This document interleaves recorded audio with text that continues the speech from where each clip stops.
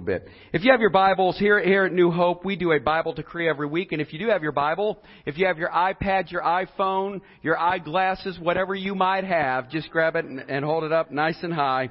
And I want to share something with you before I keep your hands up there. Check out this little Bible. Listen, watch this. This was given to me today. This was Kathy. She found it in the attic. You can actually read. It's all of the Scripture in this Bible. Isn't that amazing? So I just wanted to tell you that when she gave it to me, I said, I'm going to hold my Bible nice and high. Amen. Let's do it together. Here we go, church. This is my Bible, God's holy word. I will make it a lamp unto my feet and a light unto my path. I will hide God's word in my heart that I might not sin against God. Amen. We are so grateful that you are here with us. Thank you for being a part of New Hope. Today's a special day as we've been journeying through shame. Last week we talked about destroying the shame. You know, Jesus, when He even said, I despise shame, He said, I hate shame. Shame is who we are. Many of us have stories and it's taken us through different journeys of life. But I want you to know that you can change your bitter life and turn it into a better life. Amen? Many of us want to continue to keep looking in the rearview mirror, looking back over life and think, you know what, we can't make it. Look what was. I'm here to tell you, church, you no longer have to look in that mirror and say, look what was, because we know what's ahead, and that is Jesus. So walk in His glory, walk in His holiness, practice His word, and live in it. So today, if you have your Bible, turn to Genesis chapter 45. Genesis 45, we're going to be reading verses 1 through 4. Genesis 45, verses 1 through 4. I love this story. I love the story of Joseph. I love where he went through his own life of pain and of suffering, of abandonment. His brothers sold him out. His dad thought he was dead. And yet God took all of his offenses and his pain and took it away. And it's so exciting. I'll be reading out of two different texts today. This comes from the King James Version. And I'll also be doing the New Living Translation and quoting some scripture for you today. We are in for a treat. Ladies and gentlemen, boys and girls, this past Thursday was 15 years of deliverance for Patty Nucius. Hallelujah. And she has a great story of redemption, of what God has done in her life. So I'll move forward and tell you a little bit about what we're doing here today. But I want you to know that her journey is one where Christ came in and He delivered her, and she understood what freedom was all about, what life was all about, what forgiveness was about. And so I'm thankful for your influence in all of our lives. Patty is one who's the same. I don't know that I've ever seen this woman waver. Many of us has some highs and some lows, but if you know Patty Nucius, you know she's an even Steven. And she's full of joy. You know, this morning I texted her and I said, Patty, and as I was telling her, I prayed over her just to kind of come up and share her testimony. I know it's always a little bit more scarier than when you're in front of a bunch of people, but I said, I want you to know that you bring joy to all of our lives. So we always call her Patty Joy. We put that in quotes. Amen. And so if you're with me, turn to Genesis chapter 45. We're going to read verses 1 through 4. It says this. Then Joseph could not refrain himself. And it says there, he could not restrain himself before all of them that stood by him. And he cried, because every man to go out from me. And there stood no man with him, while Joseph made himself known unto his brethren. And he wept aloud, and the Egyptians and the house of Pharaoh heard. And Joseph said unto his brethren, I am Joseph. Does my father yet live? And his brethren could not answer him, for they were troubled at his presence. And Joseph said unto his brethren, Come near to me, I pray you. And they came near, and he said, I am Joseph, your brother, whom you sold into Egypt. Verse 5, Now therefore be not grieved nor angry with yourselves that ye sold me here. For God did send me before you to preserve life. For these 2 years has the famine been in the land, and yet there are 5 years in the which there shall neither be airing nor harvest, which means there was a famine. There will not be any plowing. Nothing will be taking place. In verse 7, And God sent me before you to preserve you a posterity in the earth, and to save your lives by a great deliverance. So now Not you that sent me here, but God. And He has made me a father to Pharaoh, and Lord over all his house, and a ruler throughout all the land of Egypt. Let us pray. Father, we just love you, and we thank you that today we can come before you, hear from your word. Lord, encourage us, strengthen us, and Lord, just give us victory through your word. Lord, we understand that offenses will come, that pain will come, that disappointment is here and it is among us. And Lord, but we know this, that you are there for us, fighting for us. And Lord, we understand that there is going to be pain, but we know that we can bow before you and you can take it away. So thank you, Father, for victory in our own life. And Lord, we just pray that today, if there's somebody here that needs you, may they come to the saving grace of Jesus Christ. May all of us understand your word. Father, help me to make it applicable for all of us. And as Patty shares just a short version of her story, may all of us be motivated to know that we no longer have to reside and sit in our pain and suffering, because there is victory and forgiveness that comes from the throne room of God. Lord, we love you. Hide me behind the cross and in your shadows today. In Jesus' holy name I pray. Amen. Offenses and pain are bound to happen, especially in our relationships with people. These things will be faced by us even if we try to avoid them, because we're living with people who are imperfect just like us. And our response to this reality can either break us or make us, which can also affect the lives of others. Jesus Christ even warned us that things like these will happen, but He showed us how to deal with it in a way that will give us freedom and joy. Are you willing to follow His way of facing your hurt, in a way of facing your pain, and in a way of facing your shame? Are you willing to let Him direct your course of action? So this morning I'm going to take what would be a 45-minute message and I'm going to condense it to about 12 minutes. On your mark, get set, go. You guys are like, yeah, right, preacher. Life is full of hurts, and it always will be. As long as you live, people are going to do what? They're going to hurt you, they're going to offend you, and they're going to disappoint you.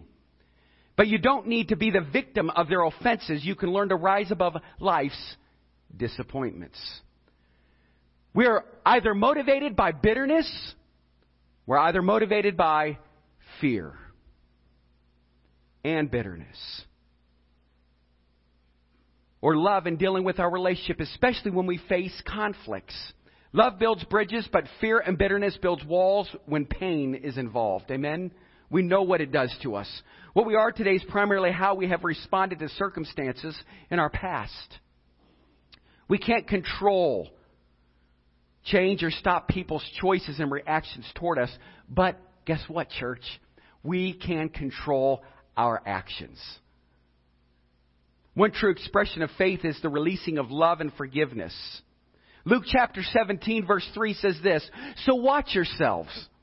If your brother or sister sins against you, rebuke them, and if they repent, forgive them." And if they repent, forgive them. Forgiveness is God's only way for us to be healed from all of our hurts, from all of our pain, and from all of our shame. Releasing forgiveness is possible only when I, one, honestly admit that I am hurting. That I honestly admit that I am hurting. James 5 verse 16, it says, "Therefore, confess your sins to each other and pray for each other so that you may be healed. The prayer of a righteous person is powerful and it is effective." Revealing your feelings is the beginning of healing.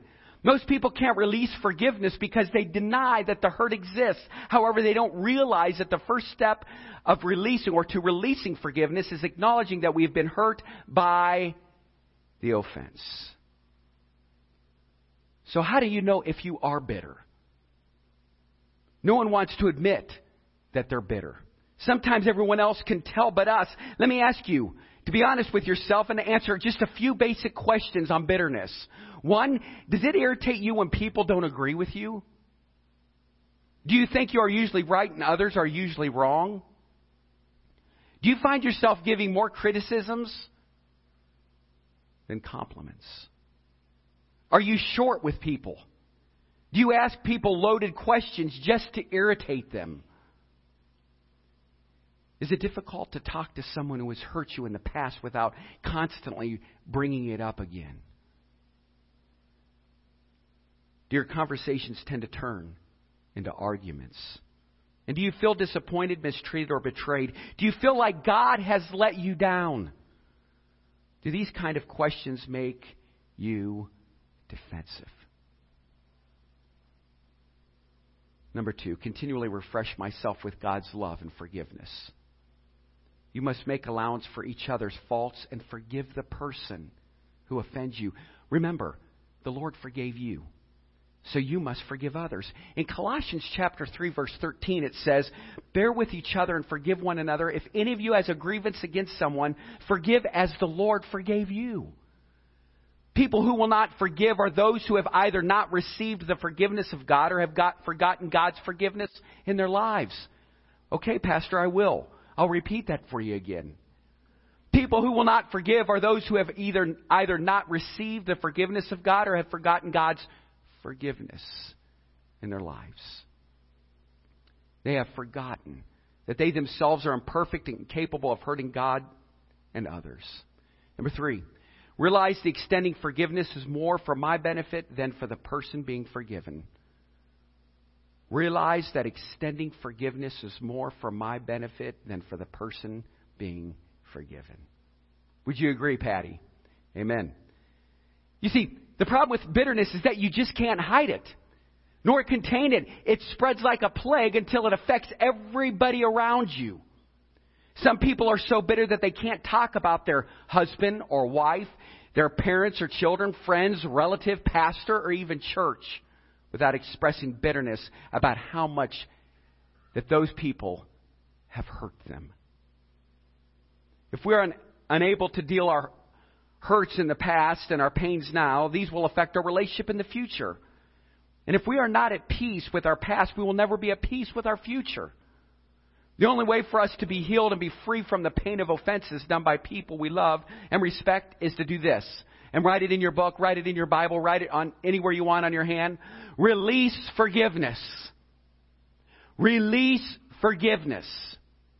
We are the ones who will receive the benefit when we forgive. This is the only way that God has provided for us to be healed. This is the only way we can fully experience God's forgiveness and freedom. Matthew chapter 18, verses 21 through 35. Some people are robbed by their sleep and their diets are being affected because of trying to push their pursuit of getting even. Some even make themselves miserable in trying to make a statement. The problem here is that sometimes people who have offended us are unaware that they have hurt us. However, if we release forgiveness, we enjoy the benefits of living a life released from unnecessary baggage in our hearts. Let it go. You hear me say it all the time. Let go and let God. When you get to the end of yourself, you get to the beginning of God. When you have true surrender, you start to find peace within your heart. When you say, you know what? I'm going to let go of everything. Watch this visual. I'm going to let go of everything that I've been holding on to. And when you let go, then God can fill up your hands and He can start to do something with you. That's releasing forgiveness. Next. Trust God's wisdom by releasing my personal will and embracing His plan. Trust God's wisdom by releasing my personal will and embracing His plan. We know that Romans 8 says, and we know all, it's Romans 8:28. We know all things work together for good to them that love God and are called according to His purpose. We know everything works together for good. Quit looking at everything as half empty and start looking at it as half full.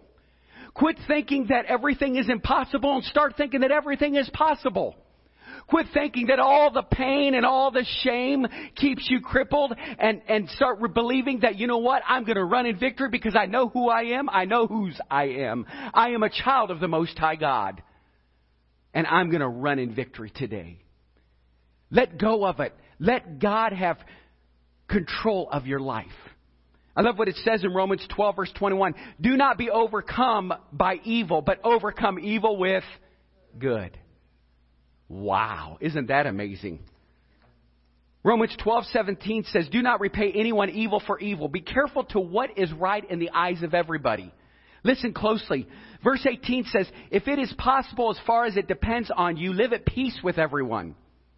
Do not take revenge, my friends, but leave room for God's wrath, for it is written, it is mine to avenge, I will repay, says the Lord. On the contrary, if your enemy is hungry, feed him. If he is thirsty, give him something to drink. In doing this, you will heap burning coals on his head. Do not be overcome by evil, but overcome evil with...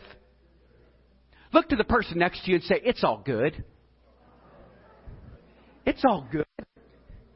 One of the reasons why people won't forgive, because they want the offender to suffer the way they want them to. The pursuit is futile and can only bring more frustration, because most of the times things don't happen the way we want them to happen. However, if we trust God's love, then He cares for us and His wisdom, that He knows what is best for us by allowing Him to be in control. Releasing forgiveness can be given by us. That is so liberating, isn't it? I mean, just think about it. It is so nice just to know that we can forgive and let it go. Next, face the pain and the consequences of the offense with God's presence and comfort. Face the pain and the consequences of the offense with God's presence and comfort. Sometimes offenses leave marks that can be literally seen as we live our lives. For example, a teenage girl being raped. She ends up being pregnant. Part of forgiving is choosing to move on despite the consequences. We see in the story here of Joseph. Joseph faced the consequences of being a slave when he was sold by his envious brothers. He faced them with God's comfort. He knew that God's plan for his life is greater than the pain that he encountered. He knew that the unwanted circumstances in his life would not dictate nor stop the purpose of God for his life. He knew that God was with him when he was in pain, and that God can turn that pain into victory. So just release it. Just release it. You heard me reading Genesis 45, 4 through 7.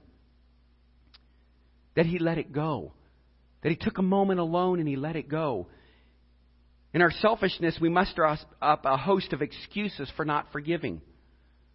Here's some of the excuses. And I thought about Joseph, and I thought, he could have said, I'm going to hold on to all these things, and I'm not going to forgive. But here are some of the excuses. They include revenge. I enjoy hating them. They include anger. Oh, I'm too upset to forgive. They include jealousy. I can't let him do this. Fear. I'll be hurt again. Why would I forgive them? Why would I even love them? Pride. I was wrong. I was right and he was wrong. Emotion. I don't feel like forgiving. Self-righteousness. Oh, he doesn't deserve forgiveness. Guilt. I can't even forgive myself. Suffering. I'm just too hurt to forgive. Worry. What if he doesn't understand? See, the ultimate excuse is this. I can't forgive. Which actually interpreted means I won't forgive. I want you to write this down. Forgiveness is not a matter of time, but a matter of choice. Forgiveness is not a matter of time.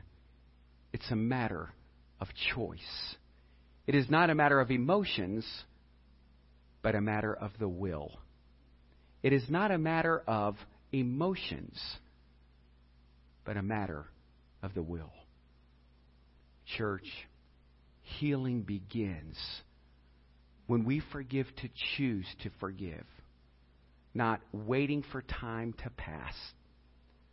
It does not mean forgiving, but forgiveness can result. Let me back this up. It does not mean forgetting, but forgiveness can result to forgiving. Forgetting, it means you are agreeing to live the consequences of the offender's sin. It is the only way to take off the heaviness in our hearts as we go through the consequences of the offenses done to us.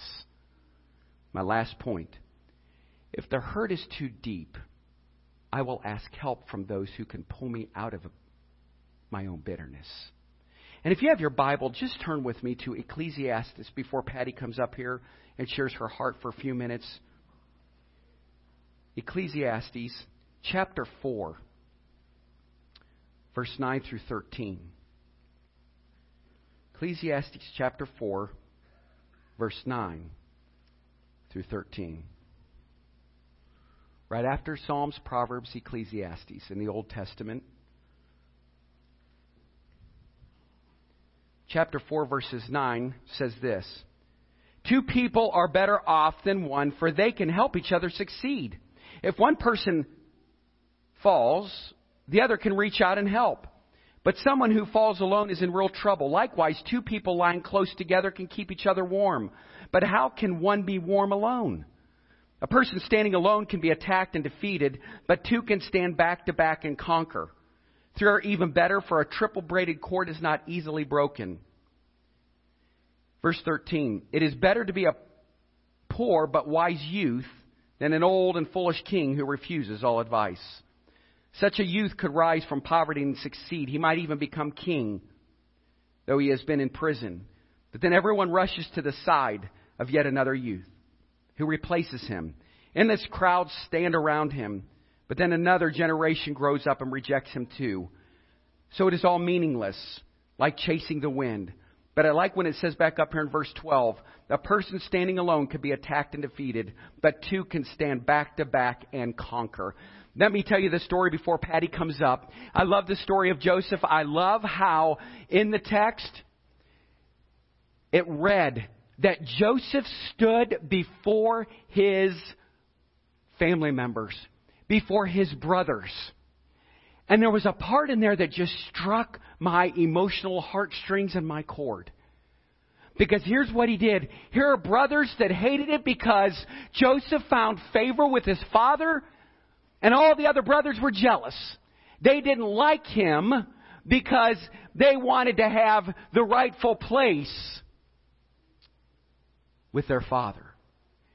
And so the schemers and scammers and all the bitterness that creeped up in their heart, they said, I know what we'll do.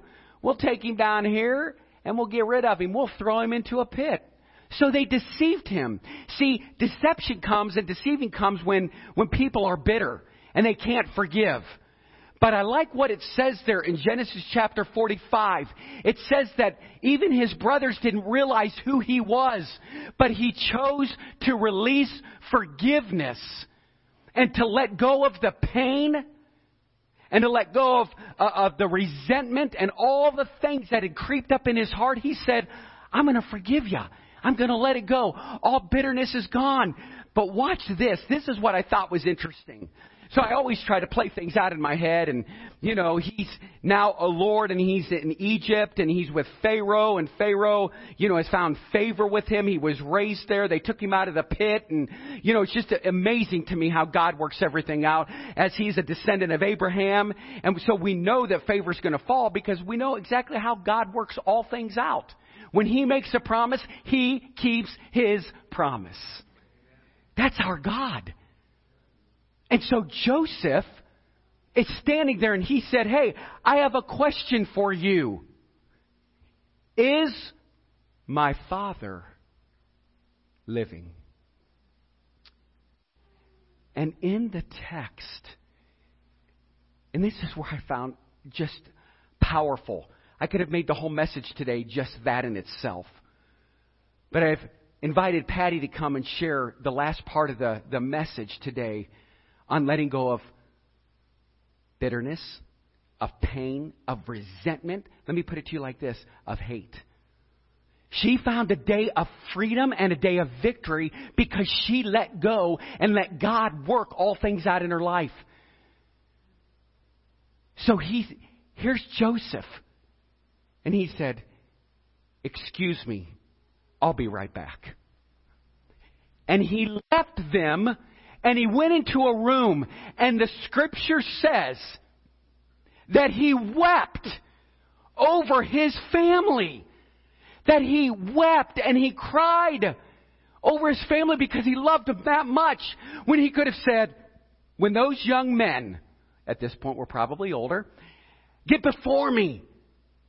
I'm going to make them pay for everything that they've done. And yet he said, hold on just a minute. And he comes back, and it says that he cleaned himself up. He wiped off his face after crying and weeping. Isn't that the same kind of pain that our Heavenly Father has for us when He sees us sin? But He said to the prodigal son, oh son, come home. You're always welcomed here. I love you. No matter what you've done, you're always welcome back. That is truly the height that exhibits the love of God in any other way I've never seen before, ever. He said, I'll wipe the tears from your eyes. And He embraced His son for the same way Joseph embraced his brothers. And then after that found favor. And they left and they got the land. And God blessed them. Church, what have we learned from this? We've learned that sometimes when the hurt is too great for us to handle, we must not be ashamed to ask for help. However, the Bible is telling us to ask help for those who love God, those people whose lives are walking right before God and are capable of helping us. That's why it is very important to be part of a discipleship group, to come together, 9:30 a.m. discipleship group. Men, you've got to come. I'm inviting you. Ladies, I'm inviting you to go to the ladies' class. We must open up our minds and our lives to godly people because God can use them to help us rise above our bitterness and hurts. You know what? Joseph could not do things by himself. He needed permission by Pharaoh to move forward. In the text in Ecclesiastes, it said, a two-stranded cord is better intertwined than apart. I like when it says, they lean up against each other. That's why I like that translation. I thought it was really cool visual. They're leaning on one another. Patty, thank you for being here with us. Thank you for your words of encouragement and love for this ministry. I love you. I loved your husband. Yes, they've been my best friends for years, but I will tell you this. I grew to love them. I only met them in this church. And I want you to know that, Joanne, every week you get to sit next to Chris. Kim, you get to sit next to Julie. Cash, you get to sit next to Steve. And Cash, you get to sit next to Megan. And we all get to sit next to each other, encourage one another, and lift each other up because that's what coming together is all about. We need that edification. We need that encouragement. So I'm just going to turn this right over to Patty, and she's going to share the next few minutes of the journey that God took her on. So let's give Patty a warm New Hope welcome. Love you. Good morning, everybody. What a pleasure and honor and privilege it is to talk to you today about my story that started at the age of 4. My father said we were going to go to the Akron Zoo, and we didn't go to the zoo. Instead, we went to the woods, and he did stuff to me that no man, much less a father, should do to a little girl. And then he said, what animals did you see at the zoo? And I had to say, in case anybody asked, cow, pig, horse, monkey, elephant, and dog, and in that order. And when I was 21, I went to all the zoos in Ohio because I didn't know that most of those animals were farm animals. At age 5, my sister, he was hurting my sister. I thought he was killing her. So I interrupted them, and that wasn't a good thing because I ended up running down into the basement where he finished with me. And my brother Joe came and spent the night with me. We were tied up. I was tied up to this pole. And so my brother Joe ended up being my childhood hero. And we came up with all kinds of defense mechanisms to fight off my dad. At age 6, my father took me to the Lakeside Motel on Manchester Road, their little sugar shack places, with his brother and their uncle so that I could learn the old world methods. The ways of the old world is the purpose of a girl is to serve and please men on command through pain and punishment and acting like those different animals, which include all the props, collars, chains, ropes, cages that go with those animals. So while they were gambling and drinking, I would wait for them to decide what they were going to do with me that day. It was either on a Friday night I would be pulled out of bed, a Saturday night, or a Saturday afternoon. My dad was a long-distance truck driver, so I had kind of a normal week, if you could say, until Friday night. At age 8, 11, and 14 were the sealing ceremonies of this old world way in which there was chanting in like a foreign language I didn't really know. And I had to pledge allegiance to this way of life. And it was accompanied with drugs and alcohol, which I had to pay for. And so at age 8, I had my first half of a Benny, which is speed, and gin, which tasted like pine. So that was the age. And at age 11, my grandmother died. Now, my grandmother would try to get me to spend the night at her house. And then we would get up really early, and we wouldn't go down Hollinger to Portage Path to West Market into the Highland Square Library. We would zigzag through because they were looking for me. And we would spend all day in the library because she said they'll never find us in the library. So in the library, she would teach me math, and we would read books. And she would say, always study, always study. So that was one of my main defense mechanisms that I learned from my grandmother. So while I was waiting, I would do math equations in my head. And I would read books in my head as I waited for that to happen. So when my grandmother died at age 11, I got really sick. I mean, I got the mumps, I got the measles, I had bronchitis, I had everything. And I almost didn't get up. It was hard. My brother Joe helped me to get up. And finally, one day I decided, well, I'm just going to fake it till I make it. I'm just going to pretend like everything is good. Because ain't nobody stopping this. Teachers aren't seeing it. Priests, nuns, relatives, police. Nobody's stopping it. It could have been stopped. So I decided I'll just fake it till I make it. 12 and 13 I really don't have a lot of recall of, but at 14, it was time for the final sealing ceremony when my dad came to get me on a Saturday afternoon, and I had short shorts on, a halter top, and platform shoes, and when he came to get me, I was smoking a joint and drinking Pabst Blue Ribbon beer. What 14-year-old does that in their house?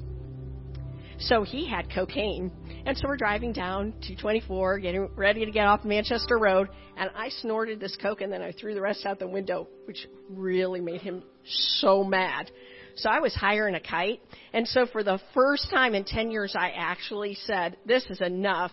You are stupid, S-T-O-O-P-I-D. You don't even know how to spell it, and man, I lit into him because I was so angry. And I said, I just want to be normal. I just want to have a boyfriend. Why are we doing this? So when we got to the motel, I refused. And my two uncles started beating me up because they had to do this final one. And I think it was because I had said that stuff to my dad. For the first time, I saw his horror. Like he saw his horror. And he actually stepped in and said, okay, that's it. That's it. We're done. And I knew it was the last time. I knew it.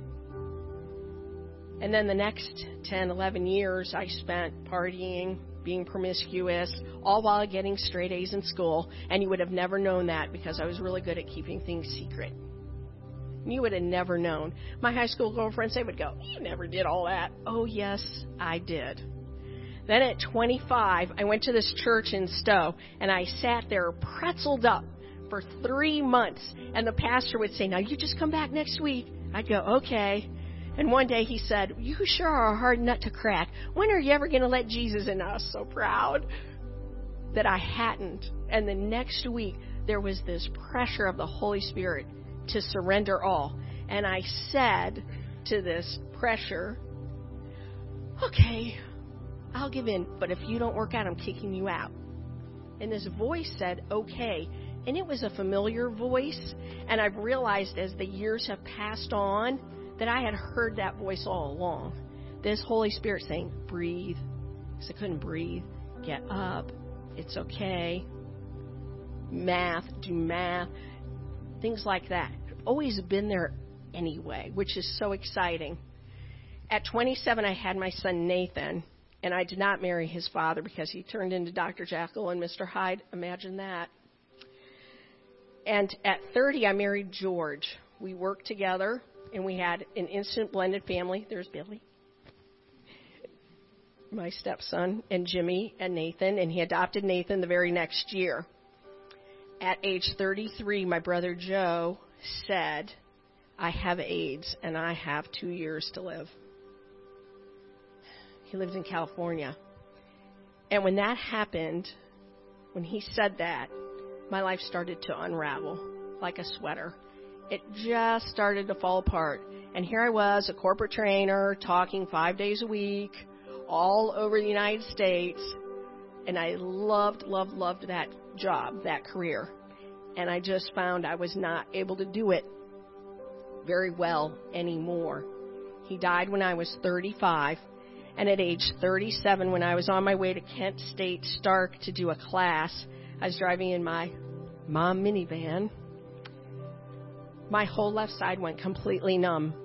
I dropped my cigarette so that I could grab the steering wheel with my right hand.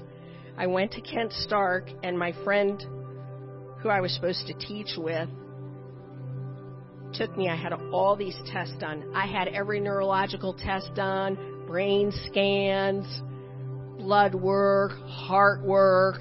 And at the end of all of it, my doctor stood there with a notebook, and he goes, there's nothing physically wrong with you. We don't know why you're dragging your foot along and why you're numb. So it's psychological, and we think you should go to therapy. I said, okay, I'll go. And at Nathan's school, they had a therapist, Molly, and that's who I started to see. And Molly and I put together a timeline.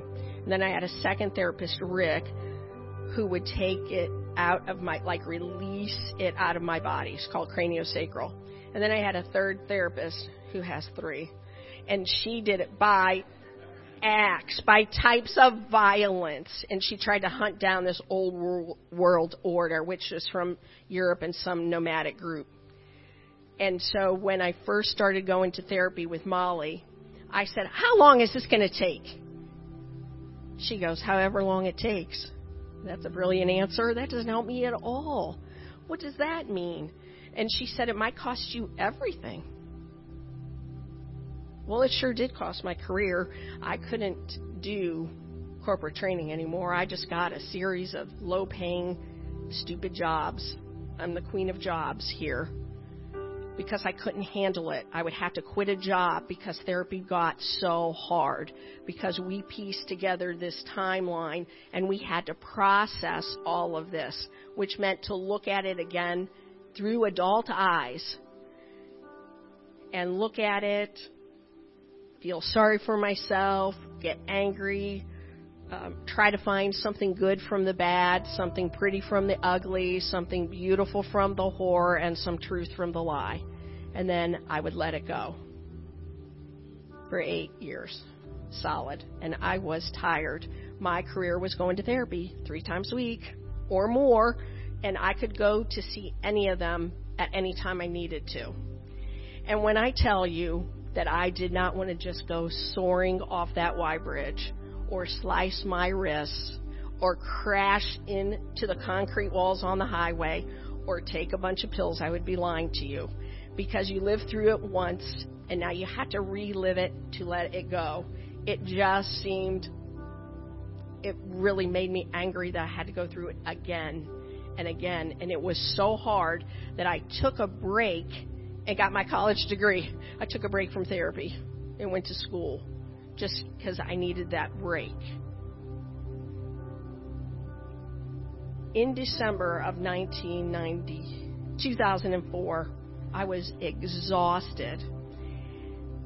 And I was really drawn into this whole suicide thing again. And it was like Jesus said, nope, I died for you. You do not need to go through that door. Don't ever go to that door again.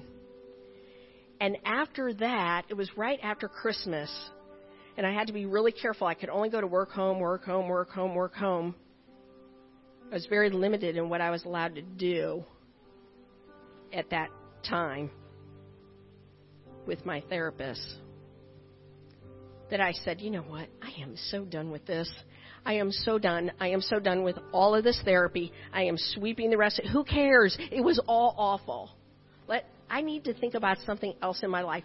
This has consumed me for so long. Isn't life about more than just this? And I knew I wasn't done, but I was done looking at it. I was done asking why. I felt as though asking why was just going to send me right over the edge.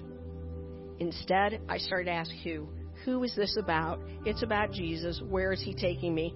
And I am telling you, I scoured my Bible like you wouldn't believe. I had so many Bible verses that when you're into any kind of trouble, any kind of sin, any kind of darkness, that's where you go. You get into that word and you highlight it and you rip that book up and you take those Bible verses with you wherever, because there were times like I felt I was only holding on to the Lord by a string. And he would take me through it. It was grueling work. And I was exhausted. And I knew that the last step was forgiveness. There are over 80 Bible verses about forgiving, forgiveness. And in every single one of them, what is so cool, and I was really kind of like, that's just not fair. It's a two-way street. Every verse says to forgive someone like I forgave you. And the one that really got to me where I went, ouch, is Matthew 5:17. It says, if you refuse to forgive somebody, I won't forgive you either. I was like, ouch. Okay.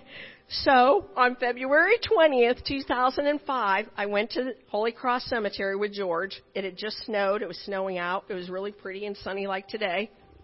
And I couldn't find my dad's grave, which was really odd.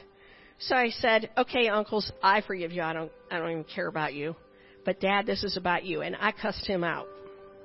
Oh, I cussed him out. I told him what a bad dad he was and all the opportunities I had missed out on. And I was sick of dealing with him. And I accused him, like you do in a court. I accuse you of 10 years of this. And you are guilty of 10 years of mental, physical, and abuse and emotional abuse and neglect and lies. And you're guilty as charged. But you did 4 things right. And I'm pulling out of thin air to come up with 4, because I was 4 when it started. First, you gave me life. Second, at 14, you did act like a dad and intervened. Probably because you didn't know what to do with a dead 14-year-old body, but hey. And it ended, and I knew it ended, and I don't think you did my sister Barbara because she's kind of normal. So for those 4 reasons, I forgive you. I kissed my husband goodbye, went to work. I thought nothing of it. I was just trusting and obeying. That's what the Lord said to do. I knew it was the final step. I knew it was. I knew I had to do it. I went to work. I got there 20 minutes early. I'm like, what's this? 20 minutes early? I was always late. I was always fighting time. It was like my world was real surreal. And like I couldn't get anywhere on time. So I finished my cigarette. I'm standing out there 10 minutes to go into work. I worked at the post office doing data entry. It was a lame job. So I'm standing outside, and all of a sudden, I was not expecting anything for this forgiveness. I was not expecting anything to happen. I just did it to trust and obey. But this invisible hand of God came and pulled this darkness out of me. I call it an octopus. I always said I felt like I had something in me, which they probably put in me in these chants. And I felt that. I had stuff put inside of me and pulled it out.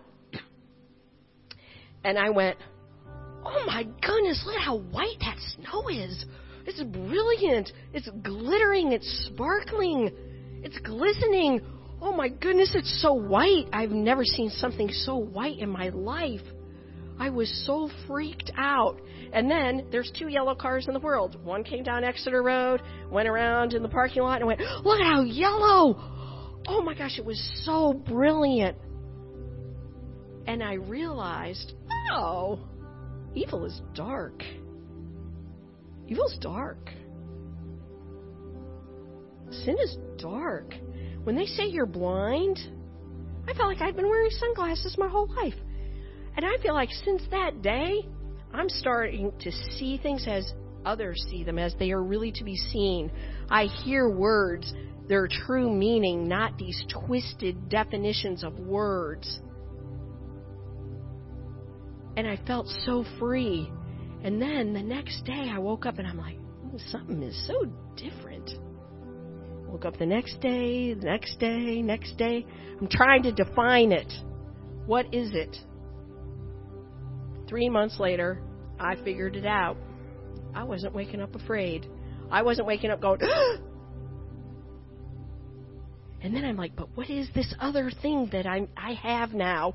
I couldn't define it. I didn't know what it was.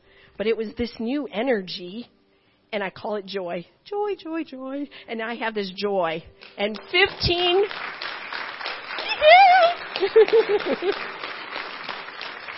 I can't contain it. I cannot contain it. And in therapy, she said, what do you want? And I had said, I want to know the real meaning of the words from Galatians 5:22. Because I don't know what love is. I know what hate is. I grew up in hate. I don't know what joy is. I know depression. I know negativity. I don't know what peace is. I only know chaos. When are the dishes flying? When's the belt coming out? When there's the fight starting? I feel plugged in. I feel like Mexican jumping beans. I don't know what peace is. I don't know what patience is. Everybody gets things for what they want right now. They don't wait. Now, if you have to lie, steal, and cheat to get it, that's okay. What's kindness? Mean eyes, steely eyes, mean tones. That's all I knew. What's goodness?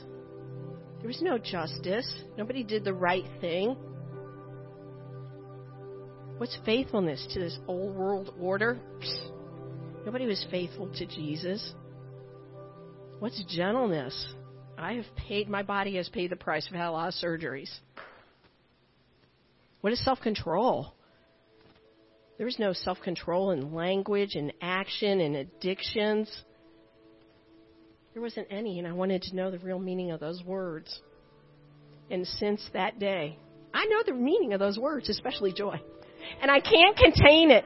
The further away I am from that, the more joy I have. So when you see me jumping up and down and doing twirlies, that's why. That's why. And I'm free. And so forgiveness equals freedom equals joy.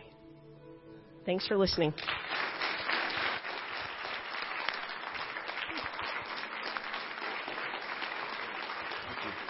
Thank you, Patty. Well, as everybody is standing to their feet, we're going to go ahead and have the invitation. I want all of you to know that sometimes forgiveness takes some time, and you just heard it. But Patty Joy experienced, and this is no exaggeration, we added it up, 75,000 hours of counseling. Isn't that the number? 75,000. And as you heard her say, and as the praise team comes, healing only comes when you forgive. And that's the difficult part about our life, is letting go and letting God. When you get to the end of yourself, is what Patty did, you get to the beginning of God. A lady who has experienced it, she knows the pain, the suffering of what childhood abuse is about, but she is an advocate that there is freedom. And I will say, as I stand up here as her pastor, that she exhibits the fruits of the Spirit. And you know exactly what it is. And if you're suffering with pain and you're suffering with where you've been holding on to some of the hurts of your past, church, you're here. You're in the building. God is here. He loves you. Let it go. There is freedom in Jesus Christ. Let's pray. Father, we just love you and we thank you that, Lord, we can come before you and just worship you and, Lord, bow our knee before you and cry out to you and just weep before you. Lord, we realize that today we've come to this place of healing, where we feel redeemed and the redemptive power of Jesus Christ. So, Father, we just thank you that we are here today to hear what you've done in the life of Joseph and in the life of Patty. Lord, many of us have a story. And Lord, so we know that in that story and in that timeline, that God, you get all the credit. So God, heal us today. May today be someone else's freedom story, their story of victory, their story of forgiving others from all the pain and hurt of what someone has done. So God, we cry out to you. We call out to you and we worship you. May all of us just fall at your feet at the foot of the cross. Help us to draw close to you as you draw nigh to us. In Jesus' name, amen. Let us sing.